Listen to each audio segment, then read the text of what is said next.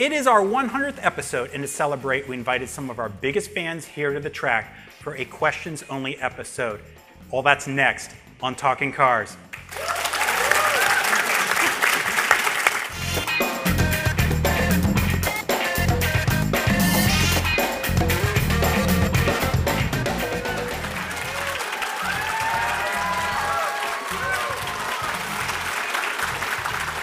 Hi, everybody, and welcome to the 100th episode of Talking Cars with Consumer Reports.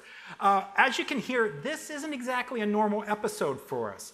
We really wanted to take a moment to say thank you to all of our fans who have supported us and kept this thing going for the last 4 years. So we have over 60 fans of Talking Cars here today at our Connecticut test track. We gave them a tour of the track. They listened to our tire guru, Gene Peterson, talk about tires. They got to see what happens when you have stability control and when you don't have stability control. They got a ride in the Tesla. They got a ride around our high-speed handling track. So again, we couldn't do this without you. It is your support, your engagement that has kept us going through the years. So this episode is a very special one.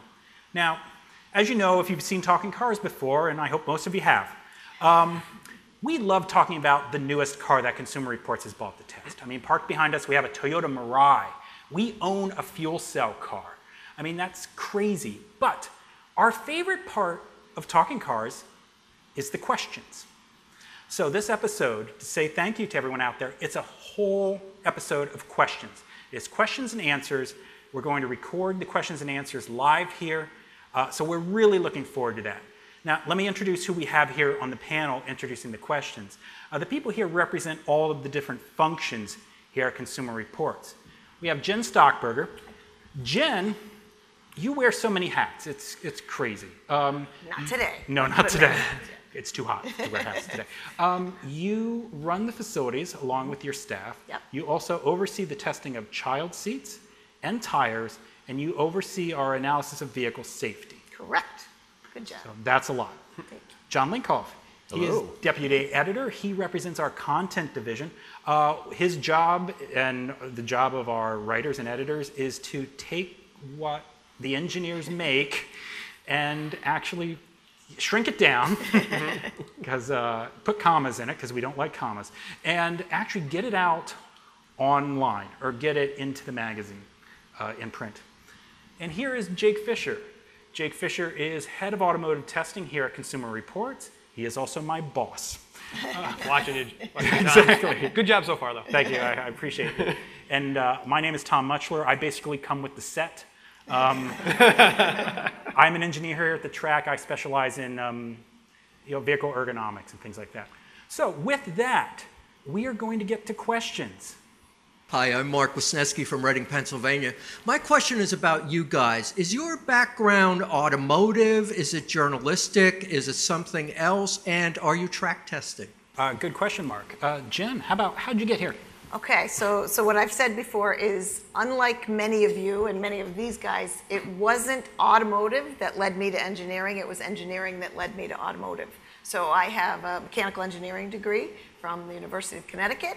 And my first interview was for a tire manufacturer and a job I got. So it just compounded from there. The auto industry has been wonderful to my career. So again, I didn't go in looking to do automotive, but that's where I ended up. Jonathan. So at 6 months old, my parents put me in the back of a 65 Corvette in what was probably a cutting-edge cardboard child seat back in the 70s. Or none at all. Yeah, a bucket. And that started my car affinity, my love for cars. My dad was into cars, so I got into cars that way. Have a broadcast journalism degree, have a master's of internet management. Just got in that way through freelance, through car clubs, track days, and I was able to stumble upon a job here. I think my car knowledge was what really made me appealing to Consumer Reports. I'm not winning a Pulitzer Prize. That's not my super skill set, but comfort on TV also helped a lot, and just kind of fallen into place here, now 14 years almost. Jake. Always car crazy, since I was probably 4. My dad actually tells a story. He used to have Volkswagen Beetles all the time, and they had these big, deep hubcaps So we would be, changing the short block on his Beetle, and I was like just a little kid. And he tells a story where I had tripped and I'd fallen face first in this hubcap, which he had filled with gasoline. Yes, safety first. And anyway, the story is just I've always had gasoline in my veins since then. And I've helped him work on his cars, but I mean, honestly, it sounds crazy, but I mean, I actually, as a kid, 6, 7 year old, I used to read Consumer Reports cover to cover, April issue. I would memorize specifications. I would memorize all these things, and that was it. So I went to mechanical engineering because I was into cars. I passed up all these interviews of these really good, lucrative careers, and I said, no, if it's not cars, I'm not doing it. And I moved out to Detroit. I was a development engineer at Proving Grounds.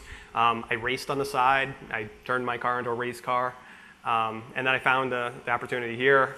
And I'm like, I don't want to go to Consumer Reports. They're not really car people. And I came out here, and they were just filled with all these enthusiasts, and I was like blown away. And so been here ever since. Well, when I was growing up in the 70s, I thought, I hope someday I get to host a podcast and be a YouTube video star. I knew at an early age that the internet would be created. It's a lot of foresight. Yeah, exactly. No, I also loved cars from an early age. So like Jake, I went to engineering school. I went to the University of Rochester. When I was going there, I interned at a division of General Motors. When I graduated, I wanted to come here and work at the test track. Like Jake, I had been reading Consumer Reports since I was 6 or 7. Again, it's just, I learned a lot from it. But there wasn't a job here at the track, so I got a job at our Yonkers headquarters. And I worked there for 12 years. And I did GPS systems, I did automotive batteries. I also did crazy things like life jackets. I spent like 3 months, basically my job would be floating in a pool, face down. And That explains some things, doesn't it? it explains any of the mistakes made in this podcast. So, and then an opportunity arose here at the track. I have a master's degree in ergonomics and human factors, which helps a lot with infotainment systems and everything, self-driving cars and how people interface with the vehicles. Second part of your question, I believe, was, are we rated to drive on the track? Yeah. What about our driving skills? Well, I know that a number of engineers have done Skip Barber type stuff to sharpen skills, but most of us just come from a background, and either you have the track day stuff like I did, or Mike Monticello, who you've seen on the panel as well. You've instructed on track days. I've instructed like Corvette clubs. Corvette, Audi, BMW, NASA. So I've done that. I've sat right seat so I can get free track time, which isn't always the best thing to put your life in someone else's hands for free track time. So that's where I've honed my skills, and then just the ability to come out here. I'm not exactly sure where everyone falls in. There's different levels, but once you get here, you really do kind of up your game, so to speak. Mm-hmm. I would say, I joke that I'm the voice of reason. I don't drive as fast as some of these guys, but I will also say you don't necessarily have to drive that fast to do the evaluation. I know a car's going to kick out an oversteer without having it go around in a circle, for example. I can feel it start, and that's enough for me. And we all, I think, have experience outside of here. Certainly at Pirelli, I did a lot of ride and handling tests there. So we all come with some background. As far as any official certification, not necessarily. Well, yeah, the only thing is, different ones of us do different tests. Right. So, we're all driving the vehicles, we're all living with them, with our families and whatnot. There's certain people that do the track testing and go out there and do that evaluation. And the people who do that have a background. I have an SCCA license. There's others that may not have a license, but they've been trained that way, or they've gone to different driver courses. And certainly they don't have to build up the kind of that confidence and that skill before we start using them for scores. I will say, too, some of that really high-speed driving is a skill that does come naturally to some and not to others. You can take all the driving courses you want and never be able to do it well, and you can take no driving courses and be great at it. No, Joe and Ryan are terrific. a great example. Yeah. They're just naturals. Yeah, some of them. And you experienced it Experienced that, and they're very comfortable at the limit. Yep. Thank you. Hi, I'm Viraj from Poquay, New York, and my question is, what should someone look for in a new car in terms of safety tech and self-driving like tech? We're lucky. ESC is now standard equipment, so we don't have to worry about it. but Electronic stability electronic control. stability control. But now the next big items we're saying are automatic emergency braking and forward collision warning. These are hopefully safety features in your car that you never encounter and never need, but truly they can save your butt. If you get in where you're either not paying attention, approaching too fast, someone does something in front of you that you don't expect, the car will take over the braking function from you should it warrant the conditions to do so. Even the collision warning can bring you attention without the automatic emergency braking and also make you react quicker than you might have if you didn't have it. No, I've published that towing my Yes. Airstream with our Jeep Yeah. Grand Cherokee diesel with Yep. all this stuff. I admit I wasn't paying attention, and traffic had backed up and I hadn't seen it, and it said brake, and I hit the brakes, and it's 11,000 pounds. I mean, I needed the help, and I'm glad there were systems that did that. Right, and we now award vehicles that have it in our overall scores. So we give them that benefit. So definitely look for it. It is not available on everything yet. Our desire would be, like ESC, that everything has its standard one day in the not too distant future. Has both of those. Where are we with self-driving or near self-driving technologies, and if we recommend people buy them? I mean, we have a Mercedes E300, which has, I'll get the name wrong, Drive Pilot. I think I got that right. Well done, well done. Thank you. All the names are there's a lot of names. It's part of a $10,000 option package. Its benefits there are some, but they're a bit questionable. Do we suggest people do that? Not yet. There's no data showing that these are actually saving anyone. There's no data showing that these are actually preventing crashes. And part of the problem with all of these systems is that they're almost beta. I mean, they're trying out these systems. They don't know really how to implement them. And what we're seeing is that some of them are almost trying to drive the car itself, but they're not ready. And we've talked about Tesla like that with the autopilot system. It's almost trying to take control and having the driver there as a backup. And that's a problem. Mercedes-Benz does it a little bit differently.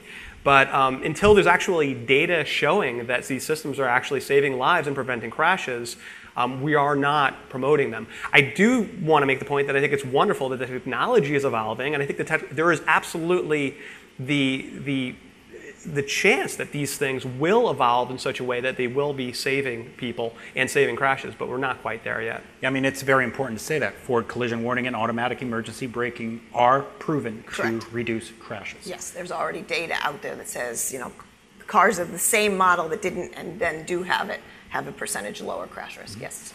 Hi, my name is Pete Romano from New York City, and this question is a good follow-up to the question that was just asked.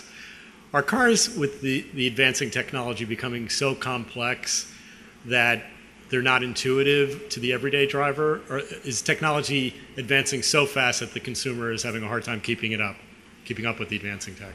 So the safety technology, I mean, there's different types of technology. The safety technology that has really been proven effective is the technology that is basically invisible to you. So stability control, I mean, we gave the demonstration before with the car with stability control on and off. To the driver, there was really no difference other than the fact that the car didn't spin out. The forward collision warning and automatic emergency braking, they're going to be invisible to you until you really need them, and then it'll be very obvious what needs to happen. But technology in the broader sense, and this goes then down to confusing controls and these shifters that they come back into the same spot and it's not clear. Modern cars are getting very, very complex and confusing. It comes down to the infotainment systems and the Google Maps and Google Earth. And what we try to do is kind of dive through that and say, what's really kind of a gimmick and what's really going to help your driving experience, and try to draw that line. And there's many technologies that give these cars great showroom appeal. Wow, check this out. I mean, we were talking about the BMW 7 Series, right? BMW 7 Series, you could turn up the volume on your radio by going like this. Okay, that's cool, right? But I mean, there's a volume control in the steering wheel. I could keep my hand on the steering wheel and do this. Like, how exactly is it an improvement that I could take my hands off the steering wheel and go like this and then look and see if it actually responded? That's technology for technology's sake. It doesn't make anyone safer. It doesn't actually improve things. And that's where the problem is, and I think that's what we were talking about. Well, there's also like lane departure warning and lane departure mitigation. We're kind of mixed on those, aren't we? Well, that's where you see that there's not a standard, and you see every manufacturer's trying their own thing. So you have some, the Mercedes, for example, gently nudges you, kind of tells you that you're leaving the lane, you haven't turned your turn signal on, suggests that you may want to stay in that. It doesn't throw you back in the lane like some systems, which will almost ping pong you between the solid white line and the dashed line. And it's that type of thing. Or on curvy roads, some are very intrusive. Back here, when you're driving into the test facility, you see we're on these kind of windy, narrow roads. Some systems, they're very intrusive when you're just barely crossing the line, but you're kind of forced to. That's the way the road pitch is. So it's that type of back and forth where the manufacturers really need to have more of a fine tuning with it to make systems, first of all, more comfortable and easy to use, but then also how great are they? Is it too much overkill with just system after system after system? Actually, the safety systems for preventing a crash are far more key than having something that's going to work on the side road like that. I mean, I know last week I drove a Subaru Forester with EyeSight, and we are big fans of EyeSight. We recommend if you get a Subaru, get EyeSight. But it also contains lane departure warning. And it is so hyper that you get in the car, first thing I do is turn it off. And that's a bad definition of a safety system. Right. We talk about even lane departure should be speed dependent. Maybe on not curvy roads where you're only going 35 miles per hour, but maybe it comes back and engaged at 45 or 50 or something like that. There are a lot of systems. I mean, driving the Mirai the other night, I kind of came into a unique situation, reversing out of a parking space. So it has the parking sensor for the front and the sides, and it also has rear cross traffic alert. But Toyota, with their hybrids, also beeps when you put the car in reverse. So it's beeping because I'm close to a car and I'm backing out. It's beeping because I'm in reverse because I didn't know I was in reverse. And then it's beeping because there's a car coming across. So there's 3 different pitches of beep. I had no idea what was going on. You end up stopping and just paralyzing yourself. Yeah. What am I going to hit? Who am I going to run over? What's going on? So I'd like to at least see the beeping for reverse going away from the car. I don't get that. General Motors, they have the vibrating seat, yeah. which I inevitably think, oh, my phone's ringing. So it's like when it's trying to alert me of a crash, I'm like, oh no. Again, it goes back to human factors. This is distracting. This is not a help. There are ways to craft these systems and manufacture them that you give the correct feedback, but you don't overburden people. Hi, I'm Jack. I'm from Washington, D.C. And since I'm a pessimist, I was wondering what each of your least favorite cars you've tested are. Who wants to throw the first stone? Chrysler PT Cruiser. So cute. It's so cute. I like the I drove it around the convertible. block and parked it. I could not sit in that car. The ergonomics are awful. The seating position was awful. I just could. That was a car that I just remember being repulsed by and not wanting to drive. Wow. And there's low-hanging fruit. There's cars out there you're just like, oh my gosh, a little Econobox. No, this is a car that was, a very popular car. They sold a bunch of them, put a bunch more in the rental fleets, and I won't get into it. Mine, I'm actually probably going to make a lot of people not my friend, but I love them and I love the whole idea, but a Jeep Wrangler. They're not good to drive and they look so cool and I just want to get in them and go to the beach and take the top off. But to drive, they're noisy. They have zero steering. They do all these things wrong and they are not a pleasure to drive. And I get that there's this huge loyal following. They have actually great resale value and because they're cool, but as far as a driving experience, pretty poor. Who screened these questions? I'm going to do the easy one and just be honest. It was the smart car, the original one. Okay. The new one is quite a bit better, but the original one, we just couldn't explain enough how terrible of a vehicle this was. I drove that car for 1,000 miles. I'm sorry. Almost across Pennsylvania. I think you probably preferred the face down life jacket testing. I think that would have been a better way to go. But to give you an idea, I was doing acceleration tests on this thing, and we had a problem because we couldn't get up to the speed.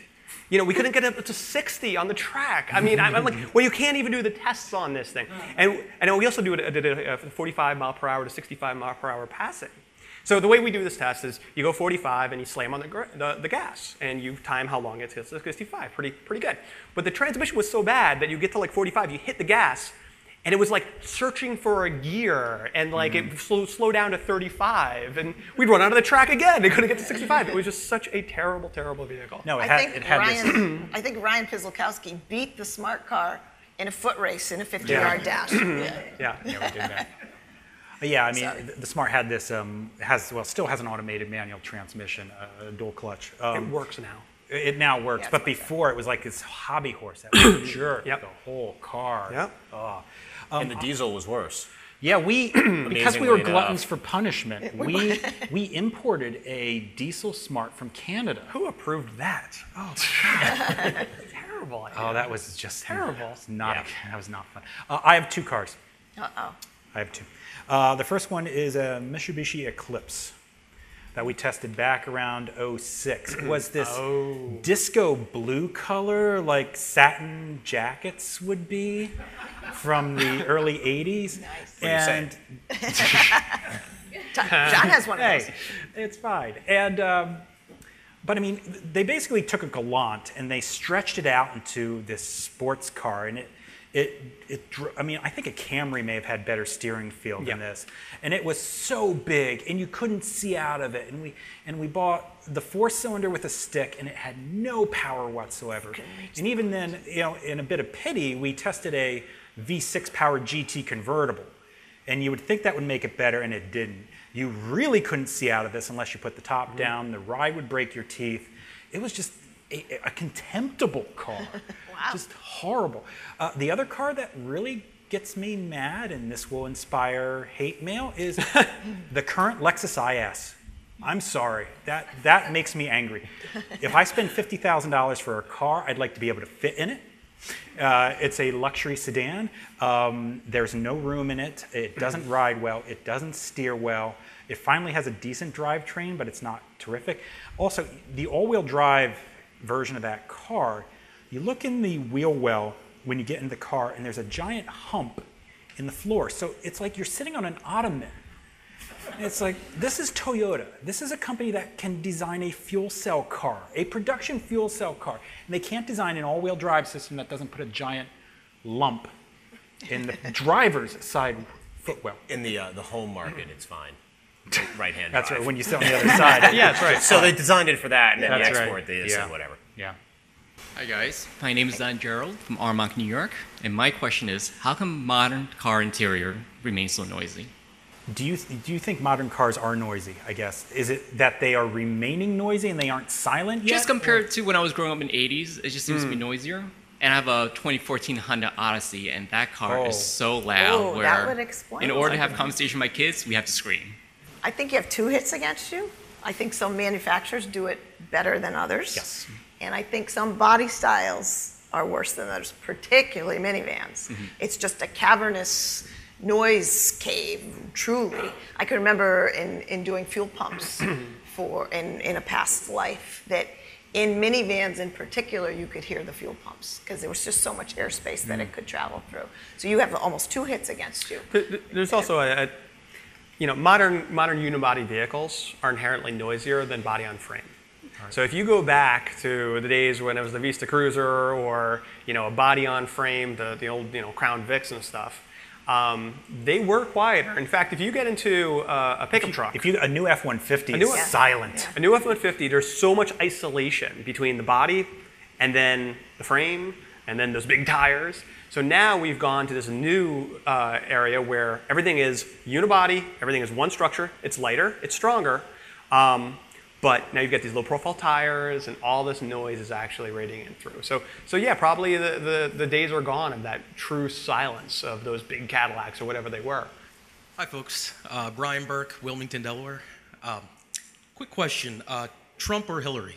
These are my notes from another rally. I'm sorry. Later this. First Make time sure you're car filming this, Sonny. We're not conversations making now. production now. Quick question: What are the best and worst parts of your jobs? The best part really for me is the freedom, and I've said this a number of times. I wrote for freelance before I got here, and you always have your editor looking over your shoulder and the advertiser and the business side looking over your shoulder as well. I've had stuff pulled because, you were just too hard on that specific thing, and they don't like that, and we're running ads. So it's the freedom to say what really is affecting the consumer without having to worry about pulling punches at all. I mean, that's a word you'll see, a little phrase you'll see in some of the special interest publications or on our websites. We just don't have to pull punches. We answer to the consumer. We don't answer to the manufacturer, the advertiser, or someone waving a bag of money. I think for me, it's kind of two things rolled into one. One is this place. So we are very rural. We have this beautiful facility. It's very green. It's just the kind of place I want to come to. So that's one. And on that same vein, our time gets to be very balanced. Yes, we are in writing. We are crunching data. We're doing a lot of computer work. But then we also spend a lot of time actively, be it putting in child seats or being out on the track testing. We get a nice balance of, I've kind of had it with this data, I'm going to get up and go do something very concrete and very hands-on for a while, and I really value that. Jake? Is there anything you like about this place? No, no, it's terrible. I mean, honestly, this is probably the best thing about this job. I mean, seeing everyone here and just realizing, to have faces to the people that we talk to is really exciting for all of us. So, I mean, it really is something special. I mean, the other thing that's really exciting to me is, again, when I was a little kid, almost the dream was like I could make so much money that I could have a brand new car and I could drive a different car every day, and okay, I don't make that much money, but you know what? I could drive a brand new car, a different one every day, and not just that. I'm like almost the first ones to drive these new cars as they go on the market. That is awesome. That is so cool. I gotta say. You did say what are the worst things too, and I think everyone else skipped your question. We'll get to the worst. We'll get to the worst. I am mad because you stole my answer. This is the best thing. This is amazing. I mean, talking cars has been so fulfilling. I've had a long career with Consumer Reports, and this is honestly the thing that I am the most proud of, is the fact that we can reach people out there, we can help them make decisions, we can entertain them, we can educate them. That's very rewarding. And I mean, people recognize me in crazy places. I can go on vacation in Maine and someone recognizes me. I can be in an improv theater in New York, an intermission, someone comes up to me and, I have a drink in me, are you Tom Mutchler? There are bad things about the job. John? So we're independents. We don't go on those cool trips. It's true. Yeah. I mean, it's nice to get on a jet first class and go to someplace warm and sunny. My Facebook feed just likes less of, everyone's in Iceland this week. Everyone's in Côte d'Azur. And I'm like, I want to go too. They're at Monaco. We don't do that. But, it's not worth my soul. There's that.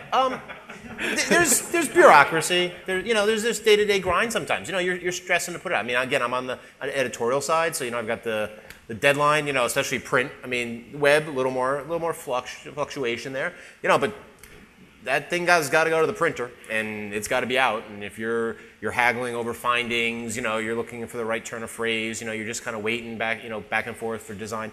It gets stressful. It is a job, but if that's the worst thing, that it's a job. Far be it for me to complain. Mm-hmm. I think for me, and I've talked to a couple people here about it today, is it's not so much a bad thing, it's something I had to get used to, is we don't make a thing. We don't have a concrete product that we made. And coming from jobs where we made tires or we made fuel pump modules, we make information. And it was very different for me. There wasn't a production line. There wasn't, all these things that I had become accustomed to. And I will tell you, the quality measures that go into the information are almost more stringent than the ones that went into some of the product. I mean, the checks and balances that we do. But it was hard to get used to. Jake? Meetings. I mean, look, it's still a job. We still have meetings, and we want to be doing stuff. We want to go making videos and driving the cars and stuff. And inevitably, like every job, we have meetings, and there's meeting-itis, and they always seem to go on too long. We have a meeting about running meetings. We have had that. Yeah. For me, the worst part of this job are YouTube comments. The other night, I went to a comedy roast for an improv friend of mine, and I was on the panel. So part of the tradition is the other panelists roast the other panelists. So my friend Erica, in order to roast me, she read me some of the worst comments. Oh my God! Off of YouTube. God. And I mean, the people in the audience who are kind of hardened comedy people, they were shrieking in horror at some of the things that... It was like mean tweets. Yeah. Where the celebrity reads their mean tweets. Yeah. Again, with the help of a lot of therapy, I've become able to handle this. Oh my but God. I mean, you see people. Okay, I understand that people are passionate about cars. That's great. We're passionate about cars too. But the angry things that some people write. Go hug your wife, or play with your kids, or ask your mom to bring more Fritos down to your basement lair. I mean, just, dude, Get a life. have some civility. But I mean, again, if that's the worst thing about this, Stop reading those comments. I'll take it.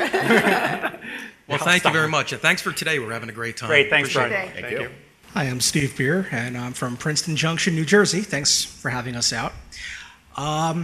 So I've got to ask this. What is CR's love with soft touch plastics in cars?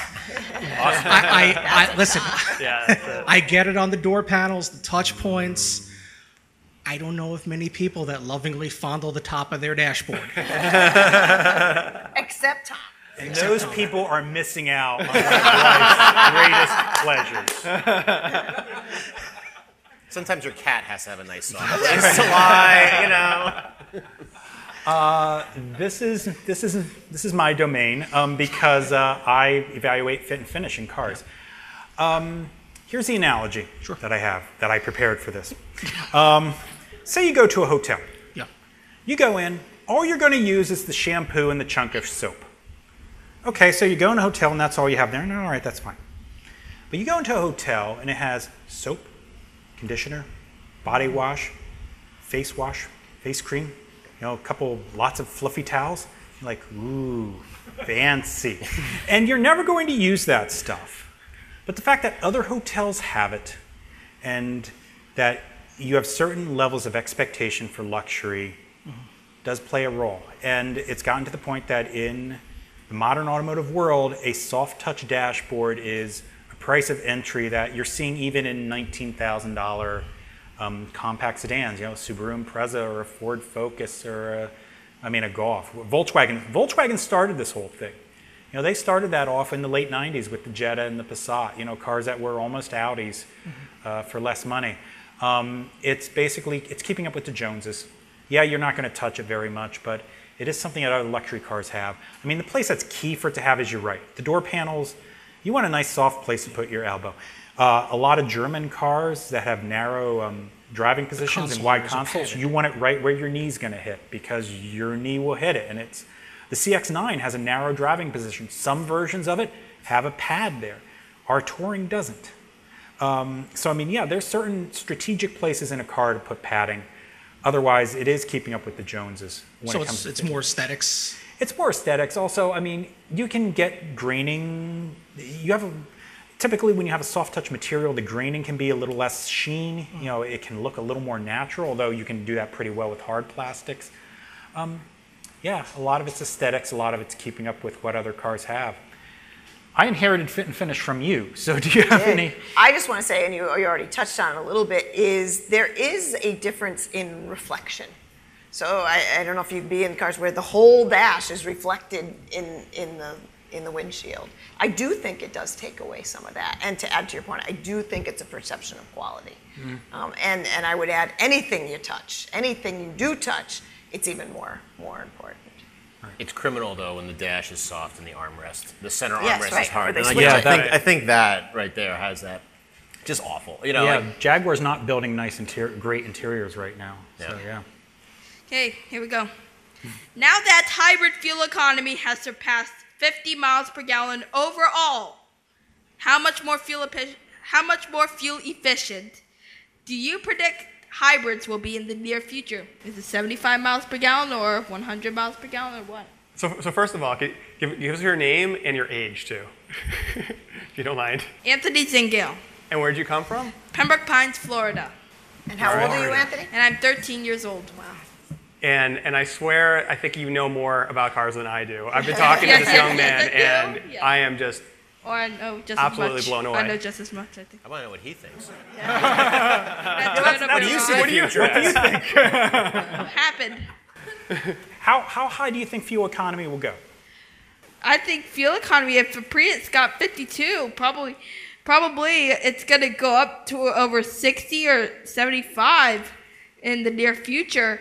like let's say next generation Prius, like in another 5 years, the Prius will get another redesign and get like what 60 miles per gallon, 62 miles per gallon. You're probably right. Does anyone else have questions for Anthony? Because I think actually, that's probably right, the trajectory. Because we saw the fuel economy increased from, was it 44 miles per gallon to 52? So it was 41, then 44, and then 42 with the Prius Touring, and then 44 again, then 52. I love it. 41 for the sedan with the tiny trunk. Right. To answer your question, I think you're right. I think it's going to, the Prius, they got a lot out of some fairly incremental improvements. I do wonder if we're starting to reach the point of diminishing returns. The Prius is an extremely aerodynamic car, very low rolling resistance, a very sophisticated powertrain. And again, the Prius is the only gasoline hybrid car that gets 52 miles per gallon. So that shows that it's not easy. So yeah. In some ways, it's a little bit bragging rights, though. Whether or not it's 52 miles per gallon or 58 miles per gallon to a consumer, it really doesn't make a whole lot of difference in terms of your fuel costs and fuel usage. Bragging rights, horsepower, does it have a top speed of 160 or 165? None of it really matters that much. I think what's more exciting is we want to see more vehicles getting to 52 miles per gallon. Imagine a small luxury car that gets 50 miles per gallon. Yeah, I'd really appreciate that. So everyone could have a really cheap fuel bill. Yeah, absolutely. It would have more impact on everyone if we had more vehicles, not just the Prius getting 50. Great, thank you so much. You're welcome. Hi, I'm Thomas from Massachusetts, and my question is, what are some interesting ways your testing or survey methods have changed since episode 1 of Talking Cars? The biggest change that we did was this year when we changed to an overall score. We really completely changed the way we provide ratings. So it used to be we would go and here's how they did in our testing, but don't get the one at the top because it's unreliable. This year we wound up bringing all that together and putting in owner satisfaction, reliability, and safety information, and having a one score of the vehicle. But beyond that, we're always changing things. We like to change things around a little bit, and make the manufacturers kind of guess a little bit, so they can't, That way they have to buy the next issue. Exactly. But we've made tweaks here and there in terms of how much we weight there certain things. I'll let you know we've increased the weighting of things like noise and ride. We've realized that that's really important when you buy a car, and we've made some other changes like that too. Also from the editorial front, we're doing some pretty neat stuff with survey now, aren't we? Yeah, so we do a lot of recontact now with our surveys. Before we would send out our survey. First it was in paper. I think we still use paper back with the first episode, and so we would send out the survey, we'd get the data back, we'd crunch it, we'd present it. Now we've gotten rid of paper. We're not mailing it out anymore. We're doing it electronically, but this allows us to have more free-form fields for people to fill in specific information. We could ask them specific questions and recontact. So now they're going to put in information, and we can go out and ask you, hey, tell us about your Volkswagen GTI, or tell us about your Lexus IS in this specific survey that we have second questions, follow-up questions. So we're able to mine that data and put it into print, on the web, whatever we do. If you looked at April issue last year, or I believe it was a reliability issue, we had quotes, verbatims from people from, what experiences they had with their bad cars. And that really goes a lot deeper than just telling you with a blob, it's a one blob, it's a two blob. Now it's telling you, well, it's the alternator that kept failing in that vehicle. It's not just the electrical system. So it allows us to give a lot more data back to the consumer. They can make a wise decision. So you just heard something. Blobs. That's what we call them internally. The little dots, the red dots and the black dots. It's a very technical term. Technical term. It is. But yeah, John's exactly right. And it used to be yes, it is a body integrity problem. But now we could go back and exactly find out what exactly that problem. So the power window stopped working. Talking Cars and the feedback we get from people helps confirm these choices. Well, maybe it's going to sound sappy, but we work for you guys. We don't get paid by the manufacturers like other automotive information. So we don't have to please GM. We don't have to please Nissan. We don't care about that. We care about you guys. So, I mean, as much as open channels we have, whether it's this or whether it's the Consumer Reports Cars Facebook page or Twitter or however you could get in touch with us, we want to make changes and make sure that whatever we create, whatever content we're creating is what you guys are really looking for. Good afternoon. My name's Hal Levinson from Jamison, Pennsylvania. In one episode, Tom mentioned that there were some cars that he gets back into and just doesn't like them as much as he had remembered. What kind of cars are they? Is it a feature that makes you not like it as much anymore? Or is it just that there are better choices that have come out? I'm a cranky curmudgeon. It's true. That is true, yes. Yeah. There is a very good reason why Consumer Reports Auto Test is set up the way it is. This is a roundabout way of actually answering the question, so bear with me. Again, we buy everything we actually test. We hold on to it for a long time. I will drive a car multiple times before we give it any sort of number. And that's because you can drive some cars, and the initial impression you get is that this thing is the greatest thing in the world. Sure. And also, look, there's hype around cars. There's, this is the comeback kid for the company. This is, there's a lot of stuff that floats around cars. It's a huge business. So sometimes it takes a while to pare that down and distill that to how I actually feel about the car. Two cars come to mind. One is the Volvo XC90. The XC90, again, has a great story. It is Volvo's comeback car. It is a clean sheet design. It's the first thing showing what Geely, the Chinese owner Geely's money is doing. The car is gorgeous. I mean, it is a budget Range Rover. Yep. I like Volvos. I've owned, before I worked here, I owned several Volvos. The more I drove that car, though, the more I despise the infotainment system, and the more I cannot stand the ride. It is too hard, it is too jiggly, it is meant for Swedish roads, whatever that means. The other car is this happened a bit recently, is the Mazda CX-9, which is a terrific driving 3-row SUV, but I don't fit in it well. And the more I drive it, it's like, okay, I really appreciate how well this drives, but if I'm not comfortable in it, I'm not as thrilled about it anymore. How about you guys? I'd say I've had both. Ones I've hated and then have appreciated down the road, but because of the different driving experiences. So the Toyota Tacoma, for example. Now, it's not a great vehicle. In fact, it's not even a great previous generation version of the Tacoma. We don't know what they did for 11 years of redesign and brought this Tacoma out. It looks like they just changed some badges and some body panels. It's got a GoPro mount. It does have a GoPro mount. Nice. It doesn't come with the GoPro, but it has the mount. But it's it's a truck, and it's a rough truck, and it's a bad ride driving around. But you put some gear in it, you put family members not in the back, in the cab, and the luggage and stuff, and it smooths out, and it was okay to drive. Now it doesn't make the seats better, it doesn't make the ergonomics better, it doesn't make the infotainment system better, but you see it in a different light. Okay, well, it works here. It's definitely more of a work truck, and it's fine. Don't sell it as a regular vehicle. The F-Pace here, as an example, I didn't like it when I got into it. I haven't liked it in any ride since. Maybe down the road, I'll spend a weekend and learn to appreciate some aspects of it. I don't think so, but that's a vehicle that's come after it first, and it just hasn't changed over time. Jen? I just want to elaborate on something you said. In the repetitive tests of something, you can get in something and have something you don't like, and you can chalk it up to, well, it's my first time here. But if you get in it repeatedly in that same issue, you talk about infotainment, if it's the 18th time that you've accidentally not put it in reverse, or you needed to do it twice, or the 18th time that you've tried to change the radio station and been unsuccessful, they tend to aggravate you more the 18th time you've done it versus the first time you've done it. And I would say the same thing about seat comfort and ride and those type of things. So I think you're right. You can either end up loving or end up hating more a car once you get in it a few more times. Mm-hmm. Jake?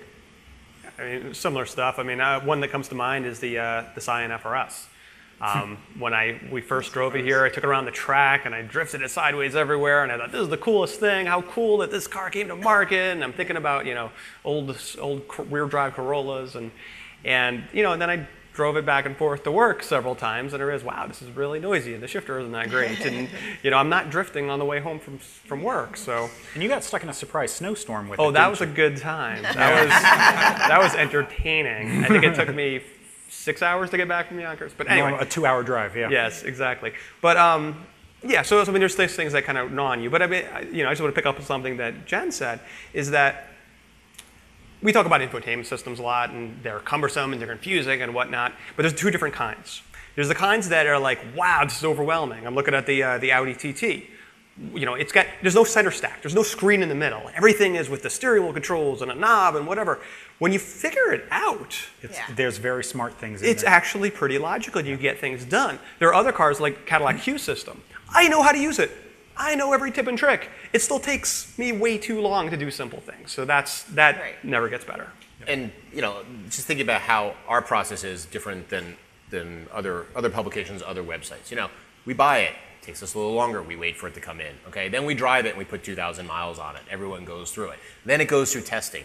We live with it for a lot longer. You're going to find these things out through that time period versus a 3-day trip to Côte d'Azur, or even the 1 week or even 2 week press loaner. You're just not going to see that. And these are the mainstream vehicles that most people are buying. Not the 10%, super luxe, top trim, with the endangered species seats. This is going to be the cloth seats. They're so soft. They are supple. They're nice against my baby soft skin. But you know what? Those are the ones that don't have the great support. And you learn that from spending 3 hours driving one way to Yonkers and then 3 hours back. You know that it has no lumbar support, and you go, oh my gosh, what the heck?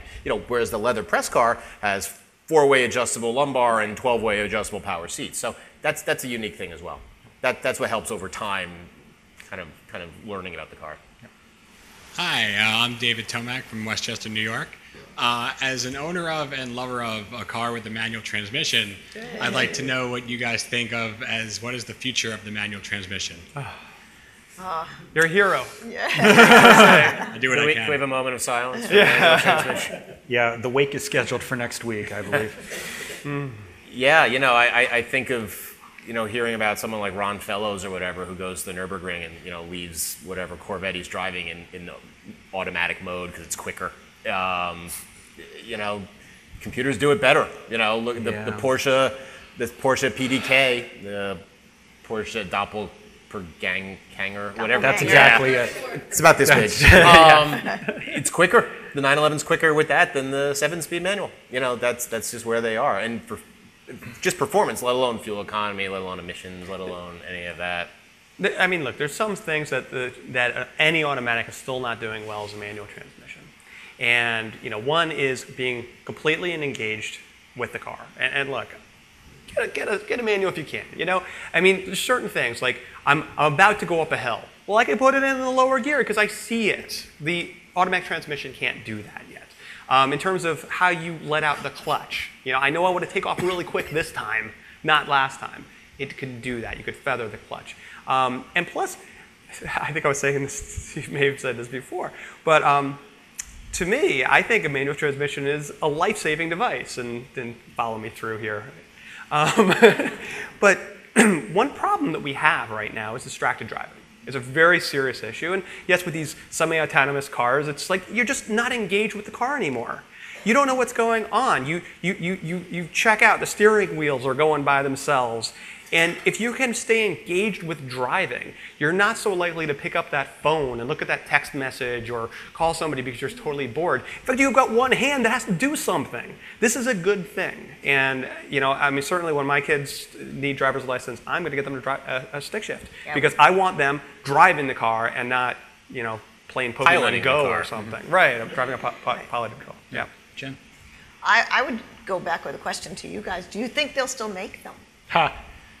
Is there going to be a point when it's not worth the manufacturer, even the segment's so small, that they'll just stop making them? Well, they have to crash test the manual transmission version. That's expensive. Emissions certification is real. That's what I'm saying. Is there a point when it's just not going to be to their benefit? They like you. That will hurt us. As a fan, and they'll throw you up and say, like, see, we have fans. And then they'll go, but I'm not going to sell you a manual transmission. Right. Yeah, I mean, you know, I used to spend a lot of time on enthusiast car forums, and driving a manual transmission is a badge of honor. You know, if your car has 3 pedals, and and you'd see people, they'd ask if should I get the stick shift or not, and my wife doesn't drive one, and you'd see other people post, she'll learn to drive the stick shift. Those people are losers, and they will probably die alone. Wow. Tell us what you really think. Come on, don't hold back. I think the manual transmission is going to become a niche product. There are certain cars. I mean, we just bought a Boxster to test, and it has the PDK, and it makes me sad. There is something very rewarding and engaging about being able to mesh with the car so much. I mean, a Miata with a stick. We've driven a Fiat 124 Spider with an automatic, and it was sad. But that's a niche. I mean, look, the market's spoken. I mean, I'm amazed BMW still offers manuals. I have a friend who who has the money, and he bought a 3 Series with a stick. I'm like, you're still driving sticks. You're almost 50. And he's like, this will be the last one I can get. Because he knows, they'll stop making them. Yeah, it took an uprising for them to bring a stick in the M6, I think, or the M5. Yeah, he has a 340i. I mean, yeah, it's just, the market's spoken. I mean, Volkswagen, a lot of people ask about, there's only certain option packages you can get with them. They make it really tricky to get. I have a GTI. Yeah, GTI. I mean, it's tough to get too. Yeah. It's a shame, but it's becoming a niche, and I just don't see the tide turning. There's something sad about that, but there's something logical about it too. Hi guys, thanks for having us. My name's Bryce. I'm from Wisconsin. My question for you, and I talked with Tom a little bit about this earlier. I ordered a Golf back in March. It's still not here yet. I'm waiting for it. Got caught in Mexico because there was a flood in Texas. Still waiting for it. The Honda Civic wasn't out yet. I was out on the track today with Gabe and the Honda Civic, and it was fantastic. And I want a manual, which is why I went with the Golf, and I have a sickness because I want a wagon, which no one else wants. But I would be willing to give up the wagon if you guys, or if anybody else, could sway my decision that, I've had 2 Camrys. I'm on my 2nd one now. They've been reliable. Would it be a smarter decision to say, hey, maybe this Honda Civic or the Accord, which drive just as good, if not better, is that a smarter choice? Well, first, let me say, if you went on the track with Gabe and the Volkswagen, you would be like, wow, that's really fantastic. Because it still is a better driving vehicle. But if reliability is your #1 thing, we're not going to lie.